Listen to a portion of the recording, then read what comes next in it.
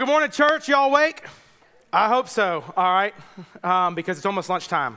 And I know that because last service, in the middle of preaching, my stomach was like, I'm hungry. But it's so good to see you. As Matt said, man, it is officially summer. Yesterday was hot. I took our boys fishing, and at like 10:30, I'm like, can we wrap this up? I'm ready to go inside. I like the AC. But it is so good to see you. And if you're a first-time guest, my name's Dustin, so welcome. As Matt said, I would love to connect with you over coffee. So please come find me. My treat, you can even get a venti. I don't care what it is, all right? Get the most expensive thing. I'll just put it on Matt's card. So, but anyway, if you have your Bibles, turn with me to Acts chapter 17. We've been on this incredible journey. Hard to believe that I think this is week 15 that we have been walking through and studying the book of Acts. Incredible just journey looking at the empowerment of the Holy Spirit, seeing the lots of believers, the formation and expansion of the early church, Paul's missionary journeys. And so we are kind of in the heart of one of those journeys of Paul. We looked at some last week, but what we see kind of leading up in Acts chapter 17 is that Paul and Silas, they have journeyed to a town called Thessalonica. If you've seen or read the book of Thessalonians, that's a letter to the church in Thessalonica. And so Paul and Silas are there, and they're really not welcomed. The Jews of the day are angry. They do not want Paul and Silas there. They can't find Paul and Silas, probably because they're smart. Paul and Silas don't want to get beat and arrested, so they're kind of in the witness protection program. And so in order to draw them out, the Jews kind of rally up a crowd. It says they were jealous, and they attack a house of a guy named Jason. Now, tell me that doesn't sound like the whitest dude in the Bible, all right? Like, hey, let's go to Jason's house, all right? So they go to Jason's house, and they attack his family. They draw him out, hoping that Paul and Silas would come. Paul and Silas don't come, so they take all of Jason's money, and once they have all of his money, they send him back, and then the early believers tell Paul and Silas, hey, y'all need to get out of here. They're looking for you. And so Paul and Silas actually travel to Berea, another city, not Berea like here in Greenville, okay, but they go to Berea, and they're actually welcomed a little bit better. They start preaching in the synagogues. People start to become believers and followers of Christ, and we see this theme all throughout Acts, that they proclaim, people believe, and now the opposition comes. People don't like it, so they're rallying the town, and so then Paul then leaves. Silas and Timothy stay in Berea, but Paul then leaves to Athens, and that brings us to where we're at today. And as you can imagine, Athens during the time was a cultural epicenter of all kind of stuff, philosophy and intellectual thinking, arts, and just the culture, amusement, those types of things. And so Paul comes to this huge hot spot where it is centered around philosophy and deep and wide thinking. Now, I'm just going to kind of throw this tidbit out there. Every time, this is just from my personal experience, anytime I've had a gospel conversation with someone who's really, really smart, it's intimidating because I'm not smart, okay? And I don't care how much seminary I did or didn't do, whatever the case may be. A lot of times people are just smart. Like my wife is super intellectual. She just runs circles around me. And so I'm a slow thinker, I'm a processor. She is so smart, she's just quick. And so it can be intimidating. I don't know if you've ever had a gospel conversation with someone like that, but it's just really, really hard. And I don't mean any offense by this, but usually people who think that way, who are very smart, have a harder time grasping faith in Jesus.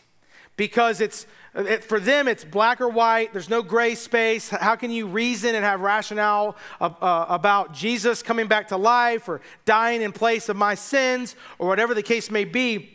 And so Paul is showing up to Athens, Greece, and this is the approach and the culture of what's happening. I mean, it is the intellectual capital of the world. So think Oxford, Harvard, Yale, all those things. And they're devoted to philosophy, they're devoted to the arts.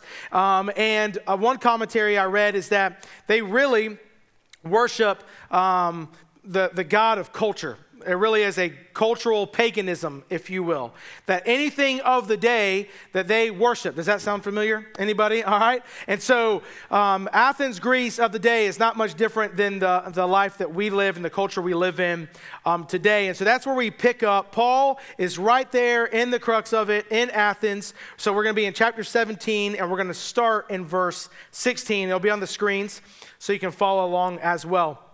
It says this: now while Paul was waiting for them, he's waiting for Silas and Timothy, while he was waiting at them at Athens, his spirit was provoked within him as he saw that the city was full of idols. Now let's just stop there. As he approaches, he's looking around and he's seeing different statues and art pieces and just the word around town.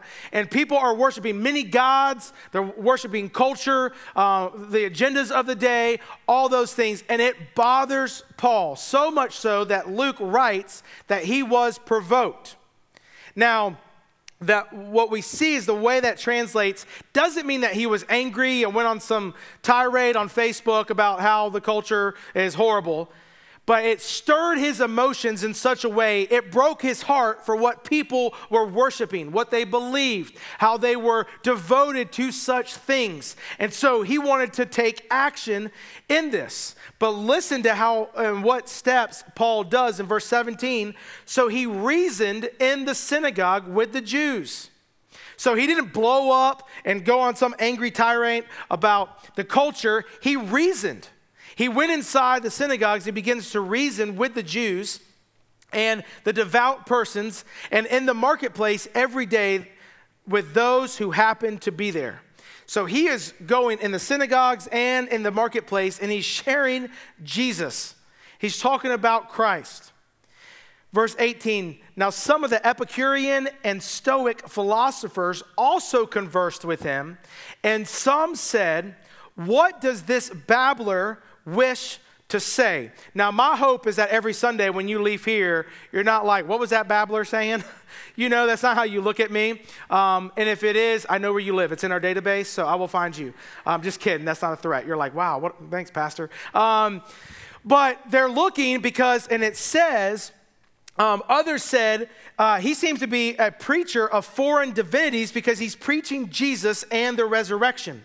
So Paul shows up to this intellectual crowd and he's preaching Jesus, and they're like, hey, this is new to us. We don't understand this. And Luke points out two prominent groups of the day, the Epicureans and the Stoics. Now let me kind of tell you the difference between these. The Epicureans were really hedonist, meaning the way they viewed life was all about their pleasure. So anything and everything, their purpose and meaning of life was, if it makes me happy, I'm going to do it. Even to the point where they would, push away cultural norms or morality. They said, hey, if I desire it, I'm going after it. If I want to be happy, I'm going to do it. Those types of things. It's kind of this live it up, YOLO type life where they're saying, hey, this is what I want. This is what I was designed to do. And I'm going to prioritize my personal pleasure over life's values. So that's what the Epicureans believed. Now, the Stoic philosophers were a little bit different, and it could actually be a little confusing because they're actually pantheists, meaning that they believe in many gods in the sense of God is kind of everywhere and his presence is kind of everywhere. It's very similar to Hinduism in the sense they're like, well, God is in me and God's in you and God's in the trees and God's in the mountains. He's everywhere. So there is no separation between God of the universe and the universe. They're all the same. And so God is kind of everywhere. So with that, they reject really the personhood of Jesus being God's son. They overlook sin because God's in me and I'm in him and those types of things. And so you have these two columns or areas of thought that are sitting here and they're listening and they're not making sense of what Paul is preaching about Jesus. But listen to what happens, verse 19. So they took him and they brought him to the Areopagus, saying, may we know what this new teaching is, so that you are presenting. For you bring some strange things to our ears, and we wish to know, therefore, what these things mean. Now all the Athenians and the foreigners who live there would spend their time in nothing except telling or hearing something new. So they would spend their day sitting around and just talking, right? Learning from each other, growing in their wisdom. Oh, I've never heard that before. Teach me about that. They valued that intellect, and praise God there wasn't YouTube, because they would be so sucked into it, right? And so they're sitting around, and that's what they do. So listen to what Paul's words are, and this is huge. This is a great pinnacle moment, I guess, in our message this morning. It says, verse 22, so Paul, standing in the midst of the Areopagus. Now, Areopagus was cultural center, a lot of government officials. It was the center of town. He says, men of Athens, I perceive that in every way you are very religious. For as I passed along and observed the objects of your worship, I found also an altar with the inscription, to the unknown God. What therefore you worship as unknown, this I proclaim to you. He's like, so listen here. The God who made the world and everything in it, being Lord of heaven and earth, does not live in temples made by man, nor is he served by human hands, as though he needed anything, since he himself gives to all mankind life and breath and everything. And he made from one man every nation of mankind to live on all the face of the earth, having determined allotted periods and the boundaries of their dwelling place, so that they should seek God and perhaps feel their way toward him and find him. Yet he is actually not far from each one of us. For in him we live and move and have our being. As even some of your own poets have said, for we are indeed his offspring. Being then God's offspring, we ought not to think that the divine being is like gold or silver or stone, or an image formed by the art or imagination of man. The times of ignorance God overlooked, but now he commands all people everywhere to repent, because he has fixed a day on which he will judge the world in righteousness by a man, this is Jesus, whom he has appointed. And of this he has given assurance to all by raising him from the dead. Assurance is like proof. So now when they heard of the resurrection of the dead, some mocked, but others said, we will hear you again about this. So Paul went out from their midst, but some men joined him and believed, among whom also were Dionysius the Areopagite and a woman named Damaris, and others with them. All right, so you have this great, grand moment. Paul's in the midst of all these intellectual people, and they're asking, and he's proclaiming, and it teaches us that you and I, when we are living sent, that's been our title of this. There's a couple things that Paul, we can kind of lean in and glean from Paul. The first one is this, is that everyone is looking for God. Everyone is looking for God. They might not call it God. They might not call it Jesus, but you and I were designed to have a relationship with God. And everybody that we come in contact with, they're looking for Jesus. They might call it success. They might call it purpose. They might call it fame. They might call it joy or hope or unity or peace or inclusivity. They might call it equality, whatever they call it. They're looking for something somewhere, even if they don't call it Jesus. And Blaise Pascal, I love what he says. I've quoted this before. It's probably one of my favorite quotes, is that he says that every man was born and has a God-sized void in our lives. And where the tension rubs in mankind is that we have this void that only God can fill, and what we try to do is fill it with other things. So we try to put success, try to put money, try to put control, try to put love and satisfaction, try to put our desires, our needs, our wants, all of those things, and it ends up being like a square peg in a round hole, or a round peg in a square, however that goes, right? It just doesn't fit. The only thing that fits, that we could find satisfaction and joy and purpose and meaning and all those things, is God. And so what we see is that Paul is now in this Greek culture. He's in Athens. He's seeing all of these gods, and he notices that they're looking for something. They're worshiping this God and this God for this and that, all of these things. And so everyone is looking for Jesus in our lives. We live in a culture that's full of this. But here's the problem that we face. And this might be a horrible analogy, but it works for me, okay? Because I thought about this late last night, right? So no preparation in this. But oftentimes when we think about our purpose and our meaning, we look at ourselves. So I have a little hand mirror, okay? You got a little mirror. I'm trying not to blind you, all right? Is that oftentimes as you and I go through life, all we do is put up a mirror and all we can see is what's right in front of us. And what's right in front of us is what? Ourselves, right? Whether you like it or not. And so we walk through life with this mirror right in front of our face, only looking at ourselves. So what ends up happening is when you and I are only looking at ourselves, it is about my desires, my wants, my happiness. When we should be looking at God, we're searching for God, we're created to have a relationship with God, and instead of that relationship being there, we're looking at ourselves. So it's about me. It's about my wants, my desires, my interaction, my joy. You don't need me to tell you this. We live in a world, I can't tell you how many times. Like, well, God just wants me to be happy. You know, like that really hurts my feelings. I'm very offended by that. I'm like, well, okay, suck it up, buttercup, right? But what ends up happening is when you're only focused on yourself, all you do is think about yourself. And what ends up happening over time is that when you only look at yourself, when you are created as mankind to be looking and searching for God, and all you're doing is looking at yourself, who becomes God? You. Yourself. So now, life is in your hands. So I can do whatever I want. Whatever's true for me is true for me. You know, and you start saying and believing these things. And so Paul shows up and he's like, hey, listen, all y'all are doing is looking to fill a void that only God can fill. He even says, I notice you're really religious. Very graceful way for Paul to say, y'all are searching. You're looking for all kinds of different ways. Have you ever come across someone, you know, they're searching and they either say one or two things, I'm a pretty religious person, or I'm not very religious. So that they're looking for something to fill that void.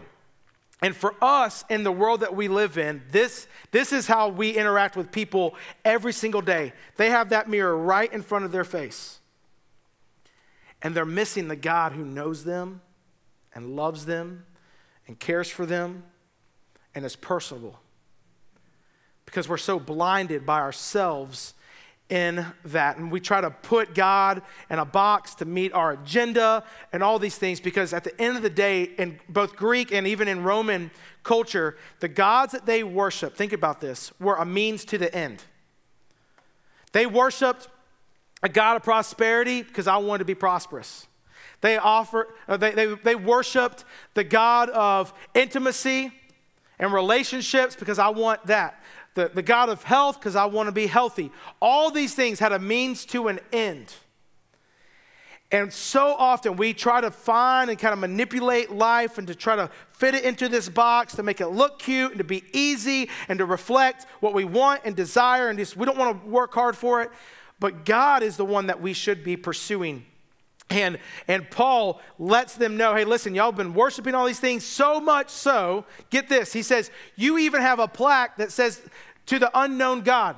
It's like, you know, A, B, C, D, all the above. Let me just worship an unknown God just to cover all the bases in case the thousands and thousands of other gods that we don't worship don't meet all these needs. Let's just kind of put this kind of in one kind of pool and say we will worship this. And here's, if you don't hear anything that I'm saying this morning, I hope you hear this.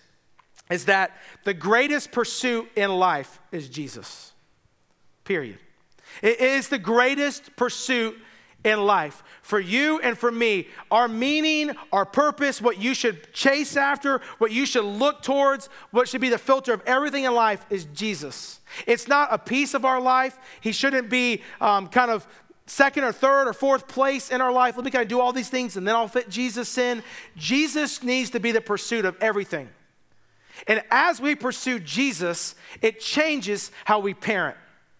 It changes how we love our spouse. It changes how we interact with coworkers. It changes our purpose and meaning of why we're doing what we're doing. So often people flounder around. I don't really have a purpose in life. I don't know what to do here. Do you know Jesus? And so Paul brings them back and starts to proclaim Jesus as the greatest pursuit. The second thing that we see from Paul's message here is that people need the truth about God. People need the truth. The world that we live in, people are so confused and skeptical, whether it is a message that they heard, an experience with the Christian, what the messages our world, communicates to them. This really came personal to me when I was probably 19. I had an opportunity to go on a mission trip to Guatemala. And I would say, if you've never been on a mission trip to a foreign country, you need to go, all right? Make it a priority this next year to go on a mission trip. We have great partnerships as a church, but you need to see how the majority of people live around the world. And I'm not just saying, well, I went on a cruise to Spain. No, I'm saying go to a third world country where there's some poverty and get your hands dirty instead of eating from a buffet, okay? I'm just saying, go on a mission trip. Had this opportunity for 10 days to go to Guatemala. And while I was in Guatemala, we went with the IMB, the International Mission Board, is who we support as Southern Baptists. They resource hundreds and thousands of missionaries around the world. They had a campaign called Operation Go. Their entire kind of goal was to get as many books of John, books of St. Juan, into the hands of every single house in Guatemala as quickly as possible. So we went door to door. So think about this. At 19 years old, I'm going door to door, and my Spanish at the time was horrible. It's even worse now. But you go door to door, and you're working through a translator. You're sharing the gospel. You're telling them about Jesus and giving them this. And I have no clue what's going to happen.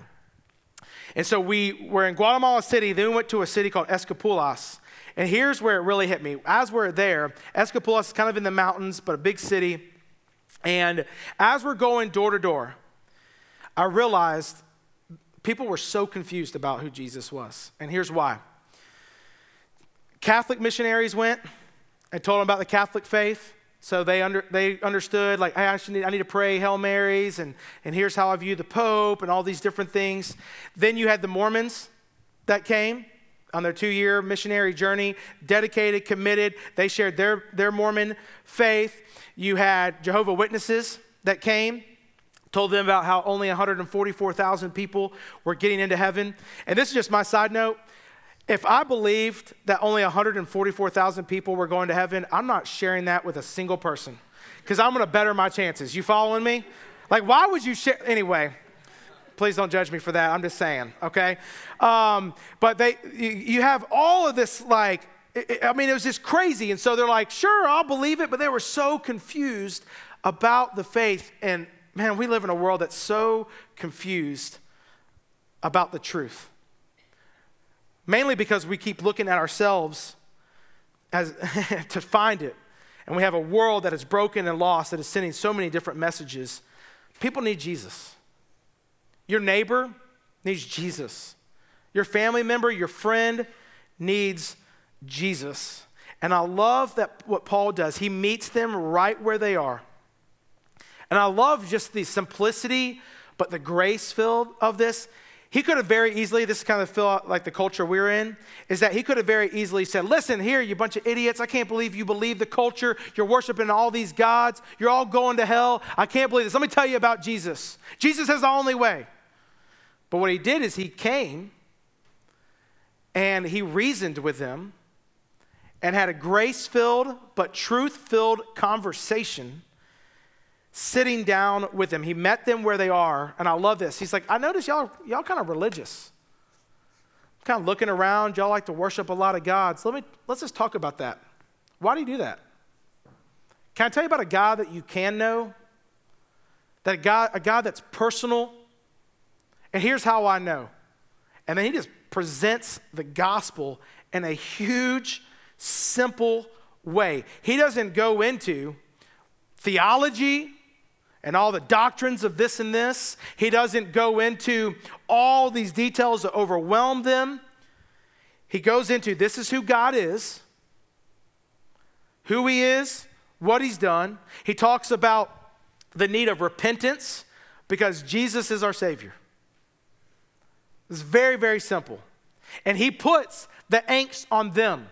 And I love that because oftentimes we feel like we have to have adequate words when we're sharing truth with somebody and we have to kind of figure all this out. This is simply what Paul does. Paul makes God really, really big and says he loves you and he's personable. Now think about this. I think oftentimes in our life we try to make ourselves bigger, and think about this. Following Christ is not about making ourselves bigger to God, but God bigger to others. Now, I'm not saying there's anything wrong with this, but oftentimes in our stories, and we're talking in our gospel conversations with people, let me tell you what Jesus did for me, and I do this, and I have my devotion, and I do this, and I do that, when it really should be like, I don't deserve God because he is huge. He is the creator of all things, and I do not deserve him. He is big, but yet while he's big, he loves me, and Paul just shares the gospel in this. Now, let me just kind of put the angst on you for a second. When was the last time you had a personal conversation with someone who needed Jesus? When was the last time you realistically had a great conversation with someone who you know, not in a judgmental way, but you know does not follow Jesus, and if they were to die, they would go straight to hell? When was the last time you had a conversation with them? Not a Bible verse on your Facebook page, not a, hey, I'll pray for you. I'm saying a gospel conversation where you actually shared Jesus. Not in an inauthentic way, not as like that you're my little project, but I'm saying out of great care and concern for their eternity that you did that. I love what Paul says in Romans 10. He says, for everyone who calls on the name of the Lord will be saved. But he continues, he says, how then will they call on him in whom they have not believed? And how are they to believe in him of whom they have never heard? And how are they to hear without someone preaching? And how are they to preach unless they are sent? It is written, how beautiful are the feet of those who preach the good news. Now, that word preach or preaching means to teach. It doesn't mean, it's not just all on me. You have a responsibility as a believer in this too. You and I are responsible for being the feet of sharing the gospel with people who desperately need the truth. And you know, even as I'm saying that, you know of at least one person in your mind that's like, that person needs the truth. At the end of the last service, had a gentleman come up. He's like, I just need some prayer. My brother is coming in town and he needs the truth. Will you just pray for me for wisdom of what to say, how to say it? You know, because I know that's tricky, especially when it's family. Man, it's hard to talk about those things over the dinner table. But let me kind of give you some points just from Paul real quick. 4 points, because I'm just a pastor. This is what I do. Is that one of the things that Paul hits, and when you're sharing Jesus, he hits on the greatness of God. He talks about God as the creator. He says, in the beginning, God. Verse 24, he just points to the grandeur and the magnificent as God as creator. The second thing, he talks about the goodness of God. How God is the provider. In verse 25, he says, he doesn't need anything since he himself gives to all mankind life and breath and everything. He is the provider. Third, he points to God's kingdom. He says, hey, he's ruler. He's sovereign. He's in control. He allotted periods and boundaries of their dwelling place and that they should seek God. You were created for that relationship. And then fourth, he shows them the grace of God through Jesus that says that Jesus is the Savior. That there will be a day of judgment. And God appointed a man in righteousness in this. And so for us, man, that's when we're sharing Jesus, let us model and use this as an example to tell people about Christ when we're talking to them about needing truth. Third thing, and finally, what we see at the very tail end of this, our third point, is that every man responds to God differently. Every man responds to God differently. We see in this, after Paul concludes, you have three different responses. You have a group that mock and say, that's ridiculous. They make fun of it, say, we don't need that. That's just another God into our tool belt. You have another group that says, hey, I'm interested in learning a little bit more. So they follow him and say, hey, we'll hear about this again. And then you have a third group, a smaller group, that follow and they believe. And here's what I've learned as we are sharing Jesus with people. As believers, hopefully you're doing that. People are going to respond to God differently. You might come encounter with somebody who just laughs at you, says that's the most ridiculous thing I've ever heard. There might be people that are like, hey, that's, it's kind of interesting. I'll do some more reading on it. Or can we meet for coffee again? And you're going to have some people that say, hey, I love it. Thanks for telling me that. I need Jesus. And can I tell you something, just being very vulnerable and transparent. When I first started in ministry, I was a youth pastor of middle school and high school students. And I'll be totally transparent. We would take students to middle school or high school beach camp and stuff, and these nationwide communicators would preach, and like hundreds of people would raise their hand, I need Jesus. They'd come to the altar and pray. They're like, I need Jesus, I'm crying, and all this other stuff. And inside of me, the ugliness and selfishness of my own heart would be like, I want there to be a day where I preach and like hundreds of people come to know Jesus. Listen how selfish that is, right? And God just hit me right in the face and said, you know what? It's not your responsibility to save. It's not your responsibility to save people. That's what Jesus is for. That's what the Holy Spirit does. But you know what is our responsibility? To share and to plant seeds.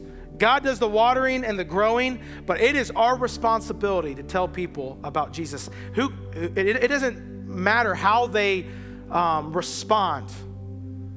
They could laugh at us right in the face, but it's our job to share Jesus. Let us be faithful in that. Let us be people that come on Sunday and worship, and we dig and we grow and we mature.